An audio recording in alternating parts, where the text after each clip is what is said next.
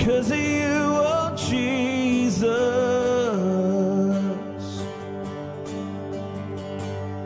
Come on, church, sing it out. I see the evidence of your goodness all over my life, all over my life. Tell him I see your promises. I see your promises in fulfillment all over my life, all over my life. And I see the evidence of your goodness all over my life, all over my life. And I see promises in fulfillment all over my life, all over my life. So why should I fear? Oh, the evidence is here. Why should I fear? Oh, the evidence is here. How many believe that this morning? Amen. Amen. His promises are coming true every single moment. Amen. Lord, I come, I confess, and bowing here, I find my rest. Without you, I fall apart. You're the one that guides my heart. Oh, we're thankful, Lord. Lord, I need you. Oh, I need you. Every hour I need you. My one defense, my righteousness. Oh God, how I need you.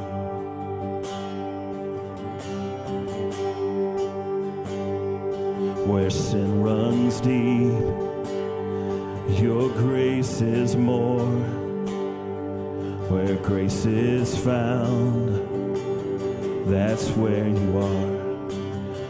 Oh, and where you are, Lord, I am free, and holiness is Christ in me. Yes, where you are, Lord, I am free. Holiness is Christ in me. Come on, sing it out, church, all over this place. Lord, I need you. Oh, I need you. And every hour I need you. My one defense, my righteousness. Oh God, how I need you. Sing it again. Lord, I need you. Lord, I need you. Oh, I need you. And every hour I need you. My one defense, my righteousness. Oh God, how I need you.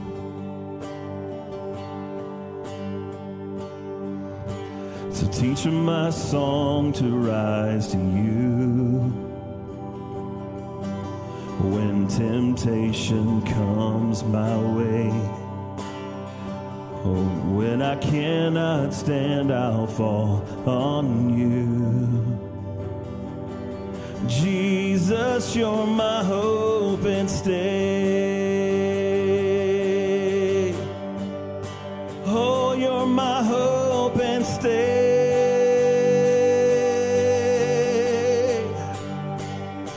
Lord, I need you. Oh, I need you.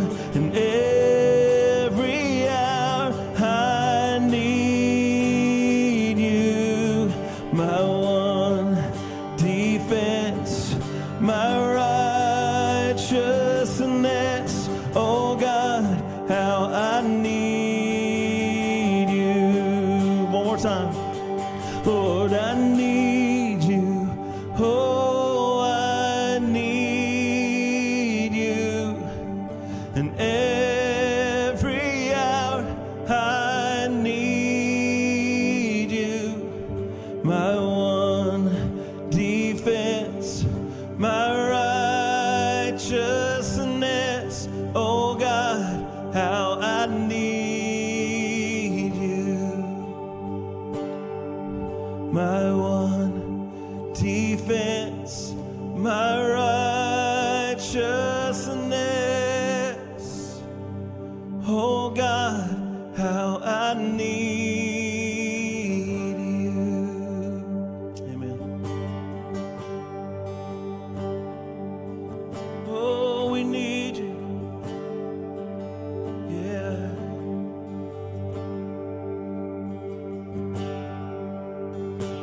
Are you hurting and broken within? Overwhelmed by the weight of your sin? Jesus is calling. Have you come to the end of yourself? Do you thirst for a drink from the well? Jesus is calling. Oh, come to the altar. The Father's arms are open wide. Forgiveness was bought with the precious blood of Jesus Christ.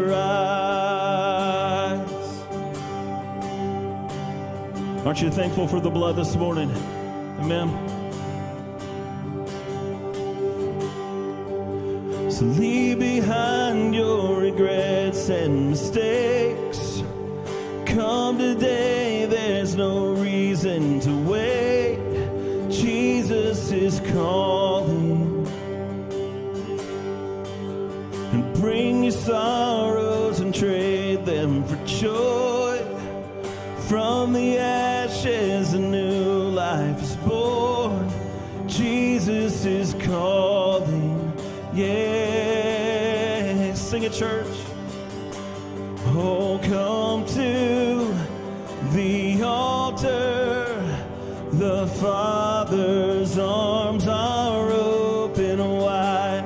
Forgiveness was bought with the precious blood of Jesus Christ. Oh, come to the altar.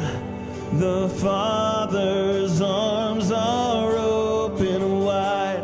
Forgiveness was bought with the precious blood of Jesus Christ.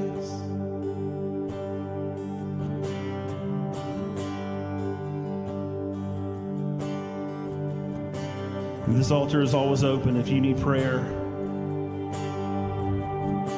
or if you need some one-on-one on your knees with God. There's no better time than now to cry out to Him. Can we continue to worship? Oh, what a Savior.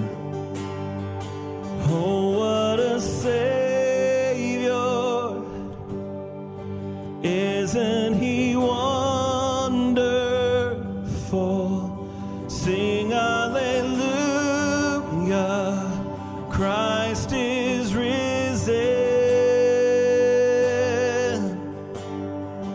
bow down before him, for he is Lord of all. Sing hallelujah, Christ is risen. Oh, oh, what a Savior. Isn't he wonderful? Sing hallelujah, Christ is risen. And bow down before him, for he is Lord of all. Sing hallelujah, Christ is risen.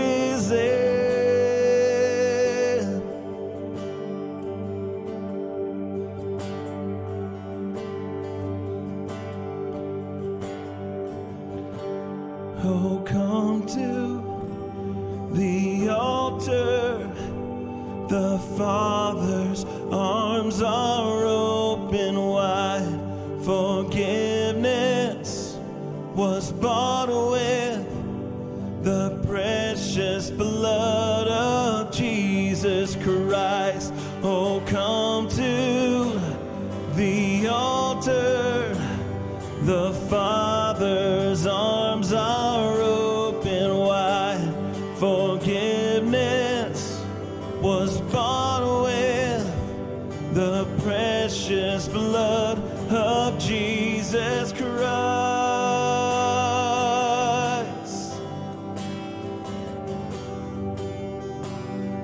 Oh, the blood of Jesus Christ.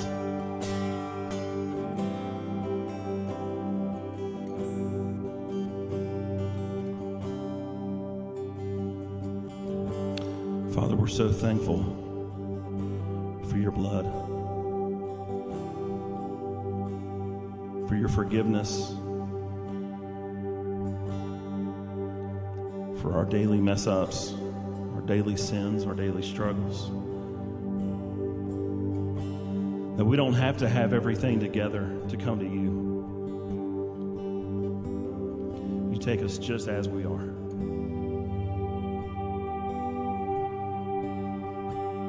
There was no one else like you.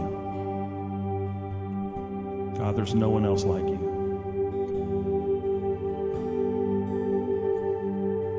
But you sent your son Jesus to come down into our mess, to live a sinless life and to take my sins on the cross. And that when he rose, he defeated the sting of death. And one day we're going to sing worship face to face with you.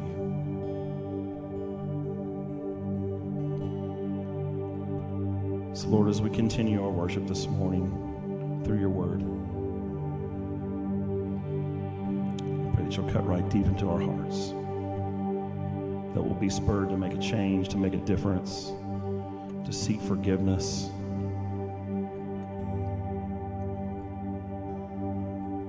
ultimately share Jesus with those around us. We love you.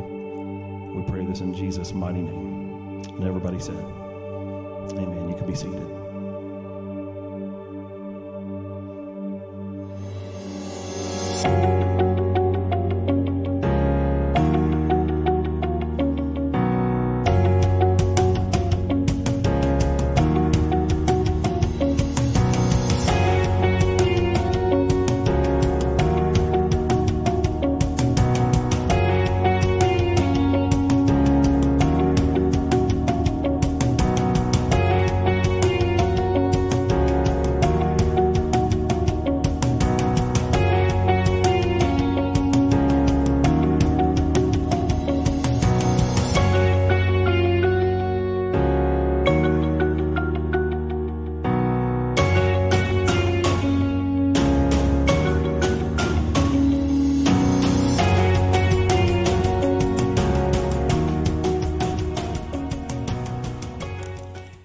We want to welcome you to Gateway Church this morning.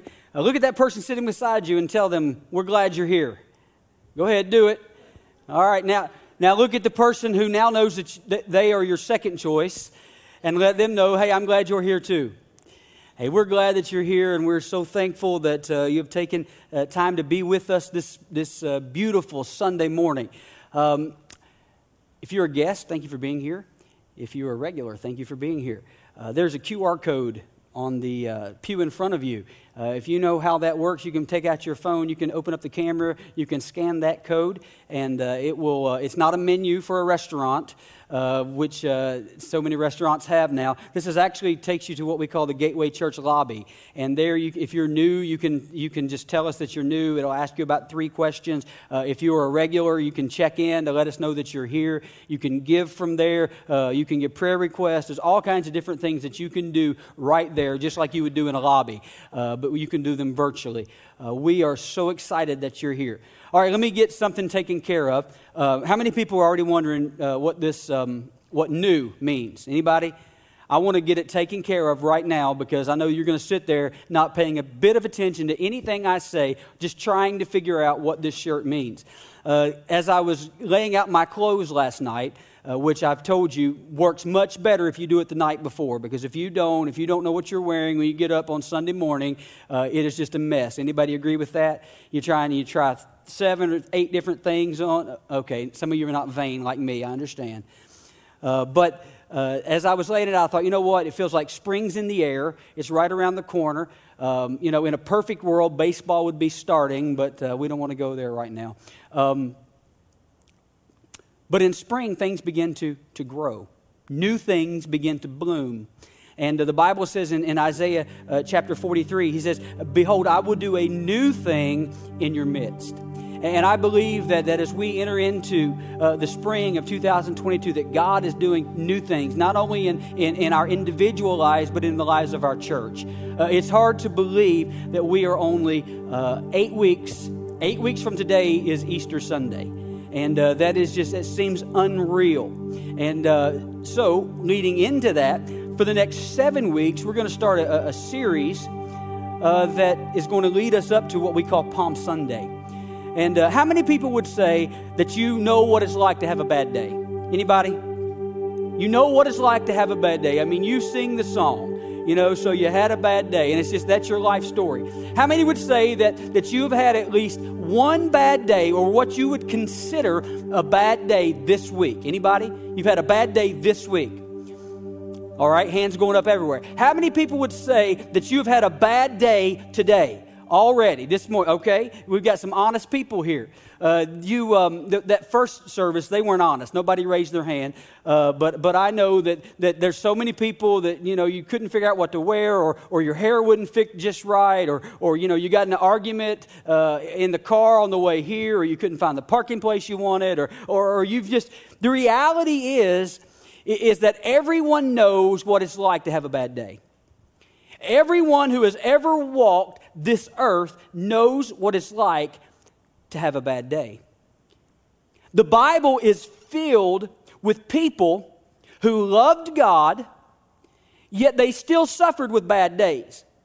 Now, some of those people had bad days as a result of their choices. Like Adam after he ate of the fruit, or like David when he committed adultery with Bathsheba. Or Jonah when he ended up in the belly of a fish because he did the opposite of what God asked him to do. And now these people, they had bad days as a result of their decisions. And bad days happen because there are consequences to our actions. But then there's other people in the Bible who had bad days when they did nothing to cause it. They had bad days when it seemed like they were doing everything right. When I think about in the Bible, someone in the book of Job, Job was a God-fearing man, yet he suffered some bad days, if you read the book, back to back to back. And the Bible says that he loved God, that he was a God-fearing man. And then we go to the New Testament, this man that we know by the name of Jesus, the Son of God, he experienced a pretty bad day as well. The Friday that we refer to as Good Friday which wasn't good for him, but is good for us, was a bad day. And as we go through the New Testament, we're always looking for the words that are in red letters. You say, Pastor, what are you talking about? Well, there's certain Bibles that you can get that's called the red letter edition. And what that is as you go through and you're reading in the New Testament, anything in red are the words of Jesus. Anything in red are words that we can take to the bank, that we can live by. I mean, there's obvious ones, like love the Lord your God with all your heart, soul, and your mind, and love your neighbor as yourself. Those are words to live by. There's so many of those words that are just obvious, that are, like coffee cup quotes of Jesus. Bumper sticker things that we put on the back of our car. The words to live by. But then there's some that we often maybe overlook. And there's some that we bypass. Some of those that we often overlook actually were said by Jesus while he was hanging on the cross. While Jesus is hanging on the cross, when you go through the four Gospels, there are 7 statements that Jesus makes while he's on the cross. You can't find all 7 of them in one gospel, but when you go across the Gospels, you'll find 7 of them. And each one of these, I believe, can be a statement that can serve as life lessons for us. They can help us learn from our bad days, because Jesus said them in the midst of a horrible day. This series is based loosely off a book entitled Hope for a Hopeless Day. And over the next 7 weeks, we're going to look at these statements. We're going to look at these statements that Jesus made and what we can learn or what we can take from what Jesus said. In Hebrews chapter 12, verse 2, it says, fixing our eyes on Jesus, the pioneer and perfecter of faith, for the joy set before him, he endured the cross, scorning its shame, and sat down at the right hand of the throne of God. Jesus wants to show us how to live. Jesus was going through torture. He was going through a bad day. But in the middle of that bad day, he wasn't thinking about himself. In the middle of that bad day, there was something else in him. There was a joy that he had. And this verse tells us that joy was you. That joy was me. So while Jesus was going through this bad day, he wasn't thinking about the day he was having. He wasn't thinking about himself. He was thinking about you, and he was thinking about me. I want to look at this same verse in the Message. The Message is just a translation, and it's actually not a translation, it's a paraphrase. In Hebrews chapter 12, verse 2, in the Message, it says, do you see what this means?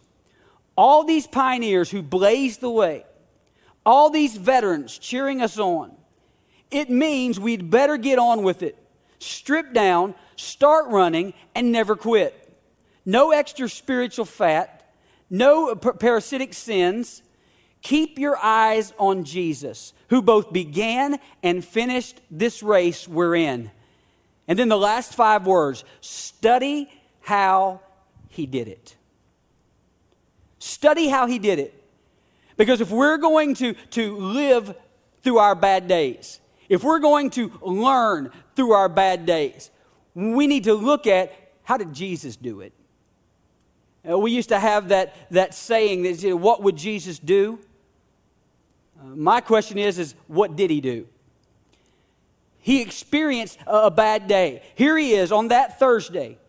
He would have his last supper with his disciples.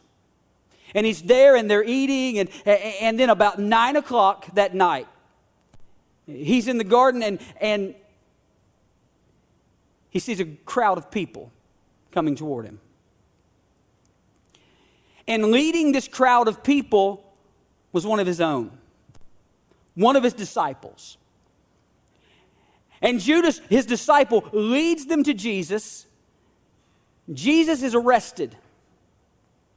He goes through a trial all night long, which was illegal. In Roman and Jewish history, you could not try someone at night. There was all kinds of things that if you read about the way that Jesus was railroaded to the cross, that broke every law. He was tried all through the night, 6 different trials. Then he was tortured. He was beaten. Then about 9 a.m., he would go to the cross. The brutality of that day. He was whipped. He was beaten. He had a crown of thorns put in his head. This day was horrible by every account. It makes some of our days seem maybe not so bad. But there Jesus is, and he's lifted up on the cross. And that cross slams into that hole. And he's hanging there.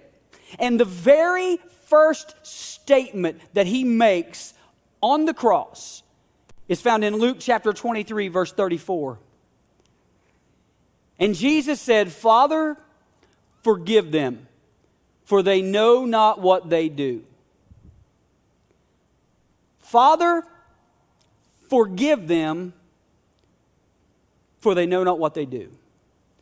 Now, to me, it's amazing not only that he could say this, considering the bad day that he was having, and because of the people that had put him in the situation. And it's amazing that he could say it, but it's even more amazing that it's the very first thing that he says. I mean, when somebody is or has done something to hurt you, I can pretty much guarantee your first response isn't usually like that. Your first response is not, "It's okay, Father, forgive them." I mean, if you're like me, most of the time when you're in that situation, your first response is more in the line of wanting to give them a piece of your mind. Wanting them to know that they are causing you to have a bad day. And I can imagine it as Jesus is on the cross and he looks out across these soldiers and the Pharisees and the Sadducees and all the people there. He's probably, in his mind, it's probably not looking like that they don't know what they're doing. But Jesus was teaching us the secret to forgiveness. And so today, for the next few minutes, I want to talk about the subject or the title, "Forgive Everyone Who's Trying to Ruin Your Life." You say, "Pastor, there's people out there trying to do it?" Yes. There are people who feel like that it is their calling in life. It's their God, it's their spiritual gift to just mess up people's lives. At every turn, they're right in the middle of drama. Every time you turn around, they're stirring it up all the time. Anybody know someone like that? Don't look at your neighbor. Maybe you've got a family member or a coworker. And as hard as it might be, Jesus gave us a preview of this statement that he made on the cross. He gave us a preview when his disciples come to him and said, "Master, teach us how to pray." And in that moment, Jesus, he began to teach them how to pray by what we know as the Lord's Prayer. Now, we often recite that prayer, and it's fine to recite that, but it's not really what it was for. Jesus was giving them a model and giving us a model that how we should pray. Jesus said, when you pray, you need to include forgiveness in that prayer. Father, forgive them. If you know the Lord's Prayer, forgive us our debts as we forgive our debtors. Father, forgive them. Now, you may be sitting there this morning and you say, "Oh, I've heard this message before." And you've already turned me off. Maybe it's number one because you think that you've got it figured out. Number two is because you've got somebody that you don't want to forgive. And when it comes to a message like this, I don't think that you can hear it enough because it's going to happen. It's going to happen. There are going to be people in your life who do things to you that you need to forgive that you're not going to want to forgive. Jesus said in Matthew chapter 24, verse 10, "And then many will be offended, will betray one another, and will hate one another." Does that sound like the world we live in today? People being offended, betrayed, and having hatred. Luke 17:1, it says, "Then he said to his disciples, 'It is impossible that no offenses should come.'" Jesus is saying there's no way that you can walk on this earth and not have somebody hurt your feelings. Not have someone do something to you that's not right. But here's what we have to understand about unforgiveness. Unforgiveness does absolutely nothing to the other person. The other person couldn't care less whether you forgive them or not. Because remember, they feel like it's their responsibility, it's their God-given thing just to mess your life up. They don't care if you don't like them. They don't care. But it destroys us. We somehow think that if we hold a grudge or we hold unforgiveness, that we're punishing the other person. Well, I'll show them, I won't talk to them. Well, I'll show them, I'll ignore them. Well, I'll show them, I'll send them nasty messages. They don't care. And the reality is we're not punishing them at all.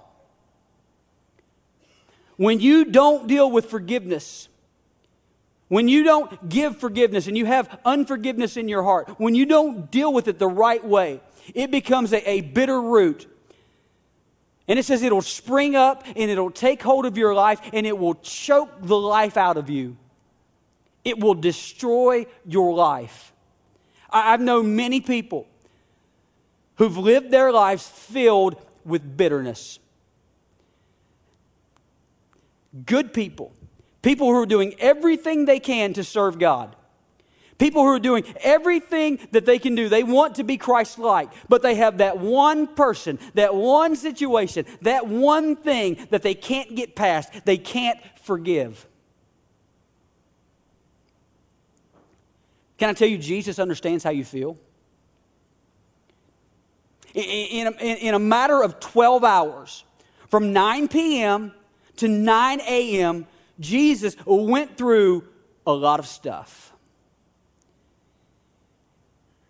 And when we look at it, he had about 5 horrible things that happened to him at the hands of people. The very first we talked about just a minute ago, it was betrayal. I mean, one of the people that he had poured his life into, one of the people that was extremely close to him, sold him out for silver. I mean, it didn't even take gold. He said, I'll just take the next step down. I'll sell him out for silver.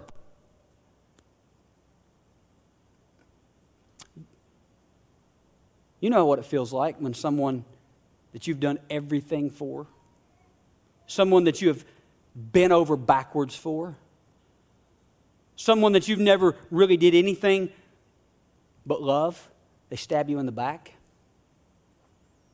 I mean, can you imagine?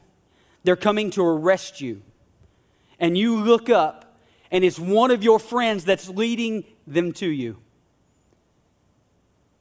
And then he kisses you. He says, that's him. Some of you have experienced that in your life. Someone that you love deeply has let you down. Someone that you care about. Someone that you're close to. They betrayed you. That's where betrayal happens. You see, betrayal doesn't come from people we don't know or people that we don't care about. That's not betrayal. Real betrayal happens when it comes from someone who you love, someone that you're close to, that's when it really hurts. Not only was he arrested, he went through 6 illegal trials. And in those trials, people said things about him that were not true. They began to twist his words and they fabricated allegations.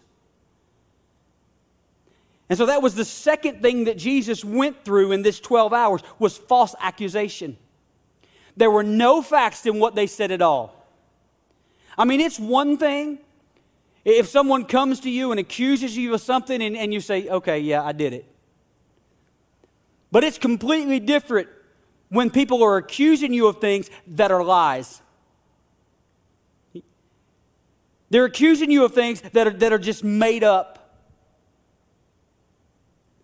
You've been falsely accused. They were misquoting Jesus.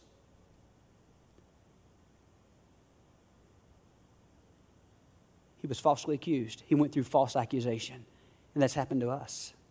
People have said things about you that just aren't true. They've said things and they don't know the story. Or they've taken something that you've said and they've twisted it and made it into something that it wasn't. And then in that moment, he's in these illegal trials. People are misquoting him, saying things that aren't true. And you would have thought that somebody would have stood up for him.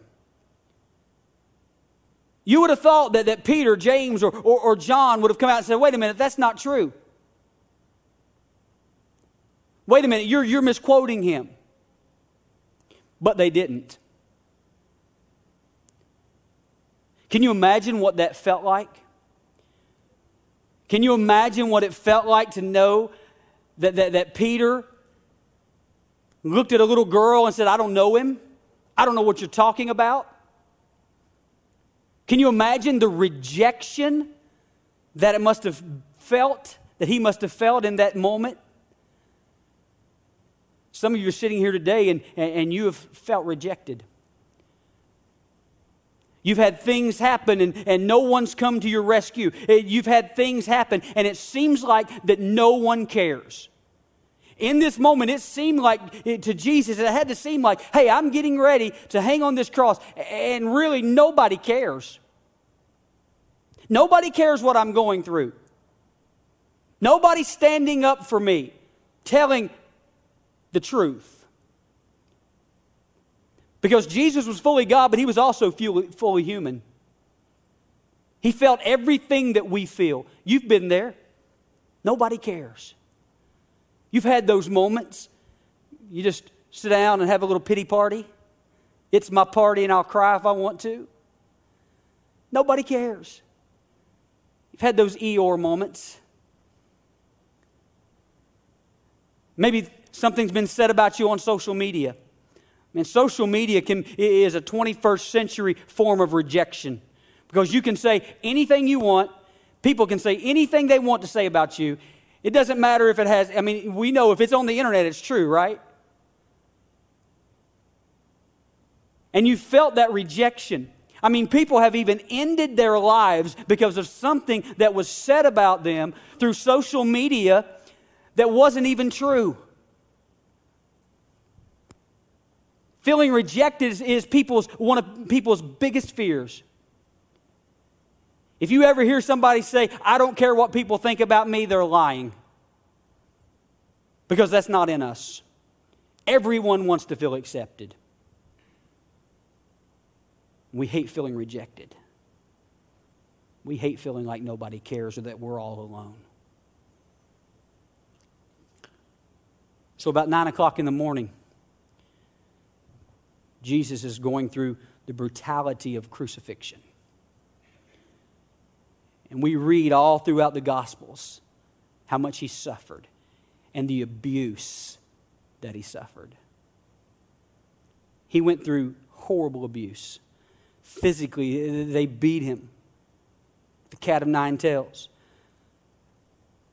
They pushed a crown of thorns in his head. They pierced his side with a spear. They put nails in his feet and his hands. The book of Isaiah says that he was beaten beyond recognition. His own mother didn't and couldn't even recognize him. That's how much he was abused. His face and his body were torn to shreds. But not only was he abused physically, he was also abused mentally.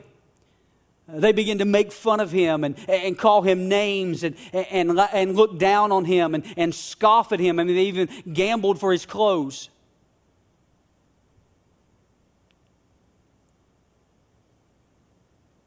And the last thing that he felt was humiliation. You see, when you were hanging on that cross, it wasn't just enough that you were being sacrificed, that you were being crucified. The cross wasn't only about death, but they did it where everyone could see because they wanted you to be humiliated. They said often people were crucified naked, hanging there in shame. Everybody looking and you being completely humiliated. And Jesus went through all of that, not just to go through it. The Bible says in Hebrews chapter 2, verse 17 and 18, it's obvious, of course, that he didn't go to all this trouble for angels. It was for people like us, children of Abraham.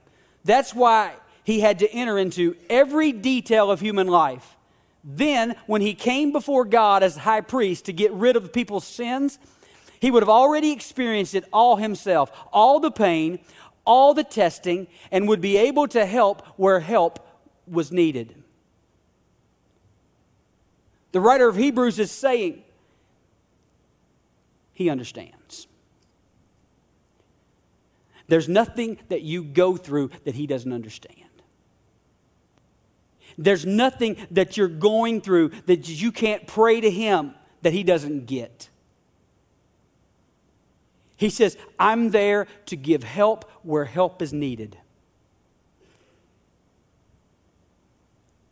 And many of us need help when it comes to forgiveness. Because when it comes to forgiveness, there is nothing inside of you that's going to feel like forgiving. As a matter of fact, it takes an act in your mind. That's what has to happen first. You have to make up your mind, I'm going to forgive. Before your emotions can ever take over, it has to happen in your mind. Because your emotions aren't going to want to give forgiveness, it's going to want retaliation. You're going to want to get back at that person. 1 Peter 4:1 says, since Christ suffered while he was in his body, strengthen yourselves with the same way of thinking that Christ had. The same way of thinking that Christ had. But that's the problem. That's the reason that we don't forgive. That's the reason that we hold grudges in our hearts. That's the reason that we get up in the morning and we go to bed at night with that thing, that situation, that person eating away at us. Because we can't and don't think, we can't allow ourselves to think the way that Jesus thought. We think about forgiveness the wrong way. As a matter of fact, there are a lot of things that we think forgiveness is that it's really not. The first thing that forgiveness isn't is it isn't minimizing the seriousness of the offense. The hurt that you feel, it's real. The pain that you experience at the hands of that person, it's there. And God isn't trying to minimize the seriousness of the offense. God isn't saying, it's just not a big deal. Just forgive them. Just because you forgive someone doesn't mean that they didn't hurt you greatly. Just because you forgive someone doesn't mean that it wasn't harmful or painful. Forgiveness, secondly, is not reconciliation. Now, I might get a little bit of pushback on this. But in order for forgiveness to happen, you do not have to go to that person and make it right. Now, ideally, you can do that, and you should do that. But forgiveness and reconciliation are not the same thing. Reconciliation is a two-person thing. In order to be able to reconcile with someone, you have to have their cooperation. But if we make it a condition, if we make reconciliation a condition for forgiveness, then you're being held hostage by the very person who hurt you in the first place. They don't want you to be free. And if you make reconciliation a condition for forgiveness, they are determining how free you get. Reconciliation is a two-player game. Forgiveness is a one-person game. It's a one-player game.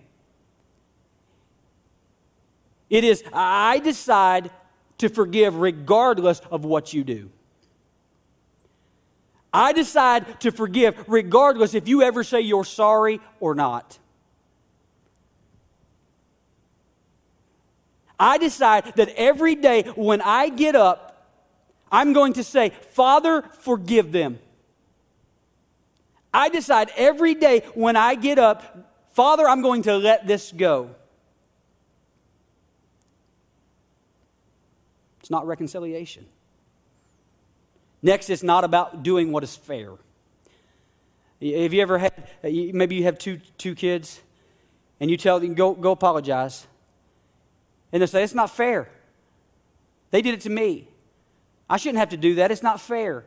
Anybody ever heard that? It's not fair. You ever heard people tell you it's not fair? Forgiveness is not about doing what is fair. If there's one thing that you or I should not want in our lives, it's for things to be fair. Because if we start going down that road, then you or me are going to have to pay for our own sins. Because there's nothing that's fair about what Jesus did to pay for the sins that we committed. C.S. Lewis says to be a Christian means to forgive the inexcusable because God has forgiven the inexcusable in me. To forgive the inexcusable. Think about that for a minute. People have done things to you that seem inexcusable. Forgiveness isn't about giving someone what they deserve. It's about giving someone what they need. God doesn't give us what we deserve. He gives us what we need. That's forgiveness. We don't deserve it, but He gives it. The next thing we need to know about misconception about forgiveness is it's not impossible to do.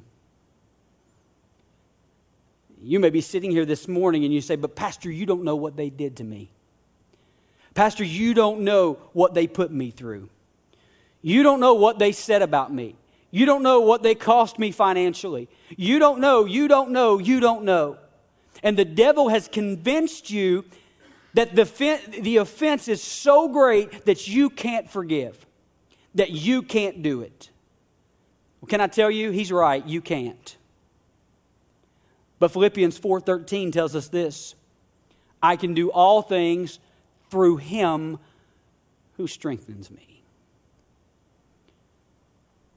You can't do it in yourself. You don't have the strength. It's not in your nature to forgive. But that strength comes from God. It comes from when you get so close to God and you allow Him to take the offense, the hurt, the pain.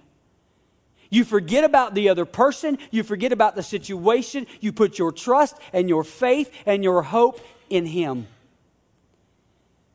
And as you begin to draw closer to God, He will give you abilities to do things that you do not have in and of yourself. He will allow you to do things that you will look at and say, I didn't know I could do that. I didn't know I could accomplish that. Well, it's not you, but it's the strength that comes through Him. You'll say, I didn't know I could ever forgive like that. But what happens is when you get the joy of God in your life, you can do things that you never thought you could do. The power of God can change your life. Say, Pastor, how do I move past this? What do I need to do? I always want to try to give you practical things that you can do, scriptural, practical things that you can do. Today, what can I do to move past this offense? How can I forgive? The first thing that you need to do is you need to pray for them. Pray for them. Yeah, that person who hurts you, you have to pray for them. Now, I was going down the road the other day, and I heard a song come on. It was about a guy and a girl. It was a guy singing, and they had broken up. And he said, I went to church yesterday, and the pastor got up, and he was preaching about forgiveness. This is all in a song. And the pastor told me that I had to pray for you. And he said, I do. I pray for you all the time. I pray that your brakes go out when you're going down a hill. I think it says, I pray that a vase falls from a windowsill and hits you in the head. That's not the kind of praying we're talking about. I'm not talking about praying for bad things to happen. Matthew tells us in chapter 5, verse 43 and 44, you have heard that it was said, you shall love your neighbor and hate your enemy. But I say to you, love your enemies and pray for those who persecute you. Whew. How many people wish you'd have stayed in bed this morning? Didn't know the pastor was going to be so rough. That means that you actively say, I forgive them. That you actually and actively pray for them. You ask God to change their life. You ask God to do a work inside of them. Listen, they may never respond to the call of God. Their life may never change because they don't accept what Christ is offering. But when you begin to do that and pray in that way, it may not change their life, but it'll change yours. You got to pray for them. Secondly, you have to bless them. To bless means to speak well of. To bless means to not let a bad word about them come out of your mouth, privately or publicly. Now that's tough. Let's just be honest. Everybody is 100% human here, right? You've had that hurt, and you know what feels better than anything when you've been hurt? To find somebody and vent. To find somebody and to tell them the way that you feel about that person, because listen to what they did to me.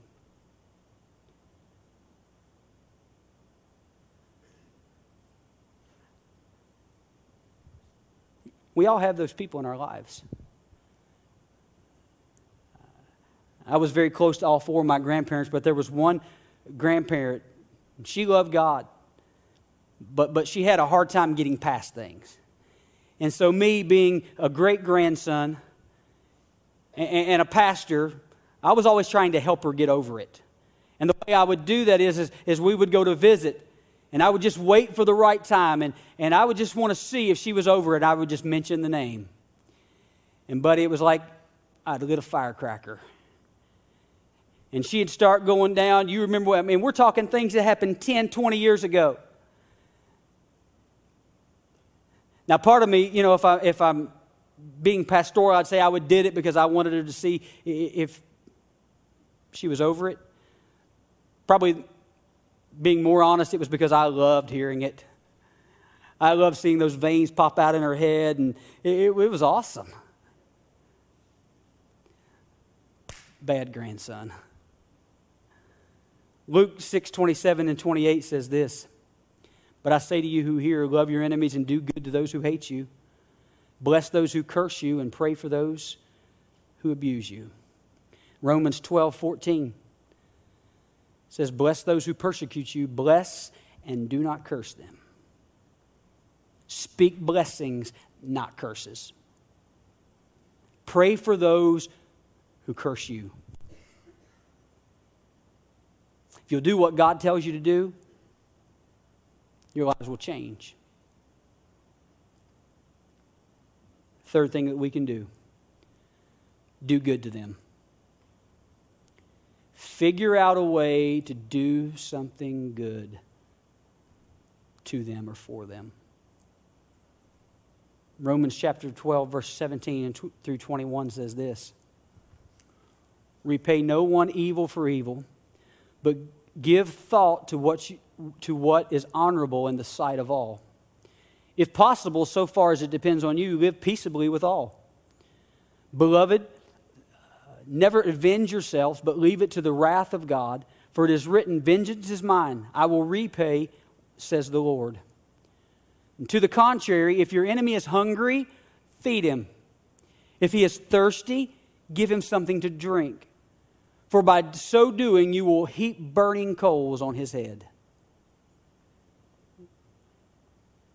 It says, when you've got someone who has done something against you, be good to them. Be nice to them. And this verse says it'll make them feel guilty. Have you ever had that person? I love doing this. I'm just being too honest this morning. People who I know said things about me or done things, and I love nothing more than to see them at Walmart. Now, most normal people, you would try to go down the different aisle. Not me. I'm going to go up. I'm going to shake their hand. I'm going to put my arm around them. I'm going to tell them I love them. I'm going to tell them if there's anything I can do for them, and I'm going to watch them squirm. That's what I'm going to do. That's what this verse says. It says you have to have the right motive. Sometimes my motive may not always be pure. But when you see these people, it says, if they're hungry, feed them. Whatever they're going through, help them. If they need clothes, clothe them. When something bad happens, turn it around and do something good for them. That's how the world's going to know that we're different. That's how the world is going to know. It says, how will they know that you're my disciples? And it's by the love. You have the power of God in you. If you're a follower of Christ, you have the power of God in you to do it the way that Jesus did. We all have people on that list. Some of you may have a list from 1 to 20 in the order and the date that you were hurt. We all have that list of people who have done us wrong. But when you look at that list, it has to be people that you need to be able to pray for, that you need to be able to bless, and that you need to be able to do something good for them. You have to be able to put what Matthew chapter 10 verse 8 says, freely you have received, freely give. It isn't easy, but it's doable. It isn't easy, but it works. There's one thing that will make it easier. And it's to realize that Christ forgave us. When we look at the way that He has forgiven us, we know that we'll never have to forgive anyone more than God forgave us. You will never have to forgive someone more than God forgave you. It's been said that the forgiven forgive. The forgiven forgive. We have the power of God working in our life. Bringing a message like this is hard and it's encouraging at the same time. One of the most powerful things I can lead you to do is to daily forgive people. He said, Father, forgive them. We all have those people that have offended us, that have betrayed us, that have accused us falsely, that have rejected us, that have abused us, that have humiliated us. We have to come to the point that we are able to do what Christ did on the cross. Father, forgive them. We have to let it go. Why was it the first thing that Jesus said on the cross? I believe because in that moment, he understood and realized that if he didn't forgive, that he wouldn't be able to do on the cross what he was supposed to do. If he held that bitterness in his heart of what he felt emotionally for those people who were doing it to him, he had to let it go. We need to pray that God will bless these people and that God will show us ways that we can do good to them. And as you sit here today, you may be thinking and wondering, well, what can I do?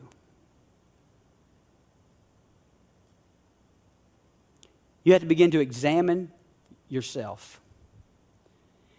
Examine your heart. You know the situation or the people. You know the people that when their name is mentioned, or the situations that when they're mentioned, that your blood pressure goes to unhealthy levels. You know that person in your heart that you've been holding that grudge against. And today the challenge is, can you do, or not can you do, because you can through Christ, will you do what Christ did on the cross when he looked at everyone around him? When he was going and in the middle of the worst day imaginable, and he was able to say, Father, forgive them. I'm going to ask you to stand right where you are.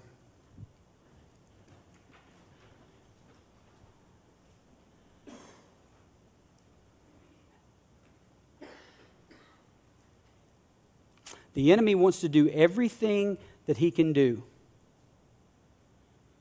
to keep you bound. He wants to do everything that he can do to keep you from taking this statement that Jesus made on the cross and allowing it to become words to live by. It's so easy to overlook this because as he's going to the cross and we begin to think about just the end. We think about, when he said it's finished and he's taken down and put in the grave. As we're leading up to Easter, that's what we're always thinking about.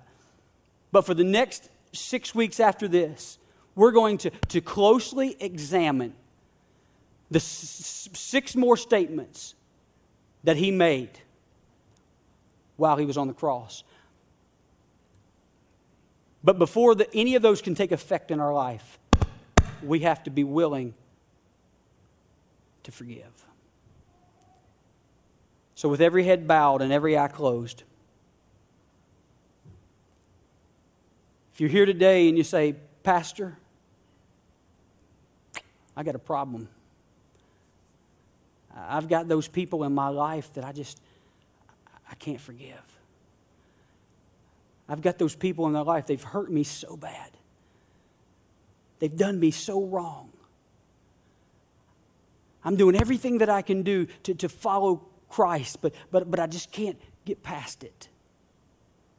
It may be a family member. It may be a loved one. It may be a friend. It may be anyone who is that you're holding something against in your heart. Pastor, that's me.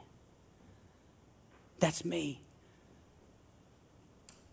Pastor, I want to be able to do what Christ did on the cross. Would you be man or woman enough just to slip up your hand and say, that's me. Thank you, thank you, thank you. We've all been hurt. We've all had things in life that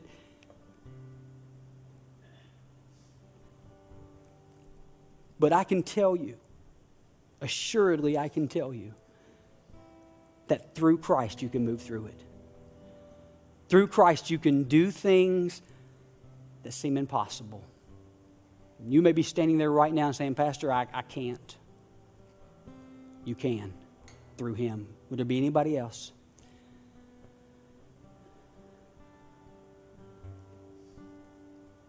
Father, I pray right now that you will heal every broken heart. God, there's no doubt there are people gathered here today and people watching today who have pain so deep. Pain that only you can heal. God, I pray that you heal the scar of that wound. God, as we hand it over to you this morning, God, we can't do it on our own in of ourselves. God, we give it to you.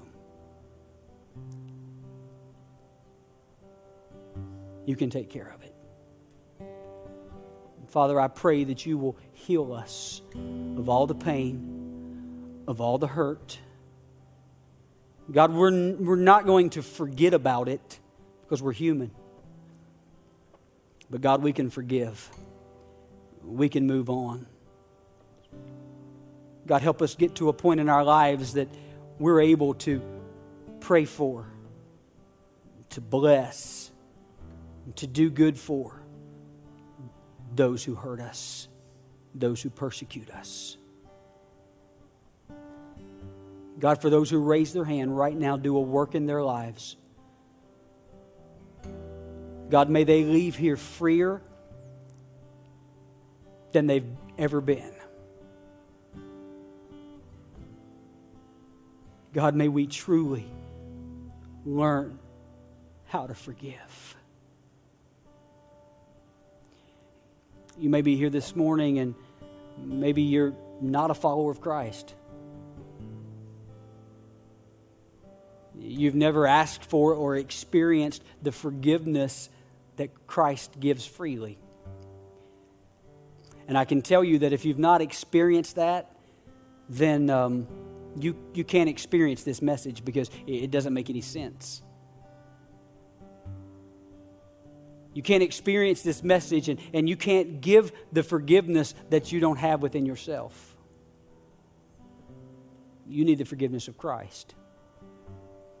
If you're standing here today and you've never made the decision, you've never asked for that forgiveness, you can experience that right now. You can experience that simply by saying, Father, forgive me. Just as he said in the Lord's Prayer, forgive my debts, forgive my sins. You see, that comes first. Forgive my sins, and then I'll forgive those who've sinned against me. So it's very simple. You just ask for forgiveness. Ask Him to be Lord of your life. Ask Him to lead, to guide, and direct you. And once you experience that forgiveness, then that's freely given to you, you'll be able to freely give forgiveness as well. Father, I pray for anyone here today that has never experienced your forgiveness. God, they've came in and they're hurting. God, they feel lost and alone. And God, they feel condemned. And even though that condemnation doesn't come from you, God, that's the way they feel. Father, today, as we pray this prayer, Father, forgive us.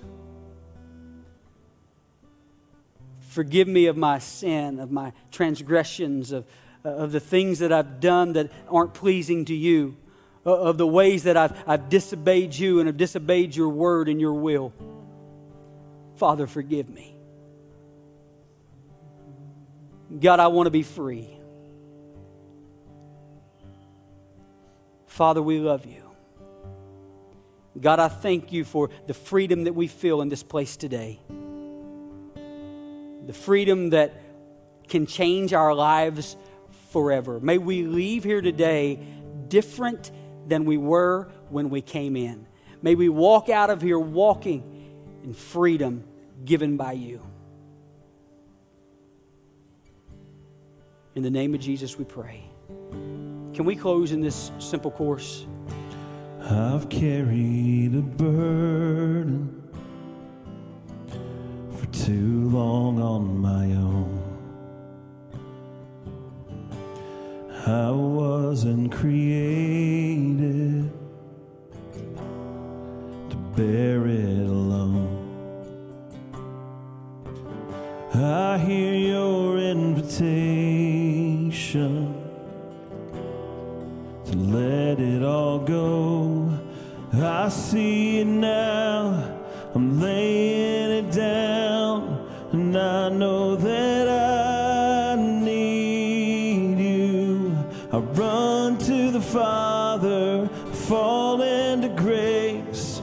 I'm done with the hiding, no reason to wait. My heart needs a surgeon, my soul needs a friend.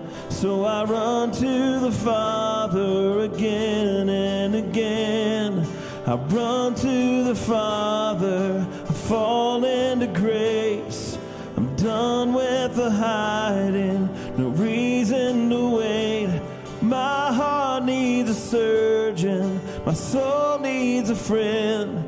So I run to the Father again and again and again and again.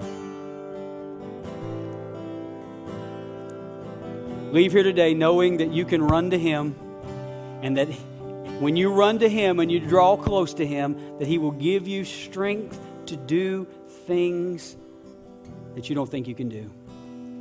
And one of those are forgive. Thank you for being here. We love you. If you're a guest, thank you for being with us. I would love to talk with you out in the lobby. We've got a gift for you. We're excited about what God is doing. Don't forget our life groups. They're happening all week long. They start tonight and go through, I think there's one on Thursday. There's all week. There's service groups. You can find them downstairs. You can find them on our life website, or you can find them on the bulletin board out here at the back. But get involved. And when you do, you'll find that the beauty of community will help you in your day-to-day walk. Have a great Sunday.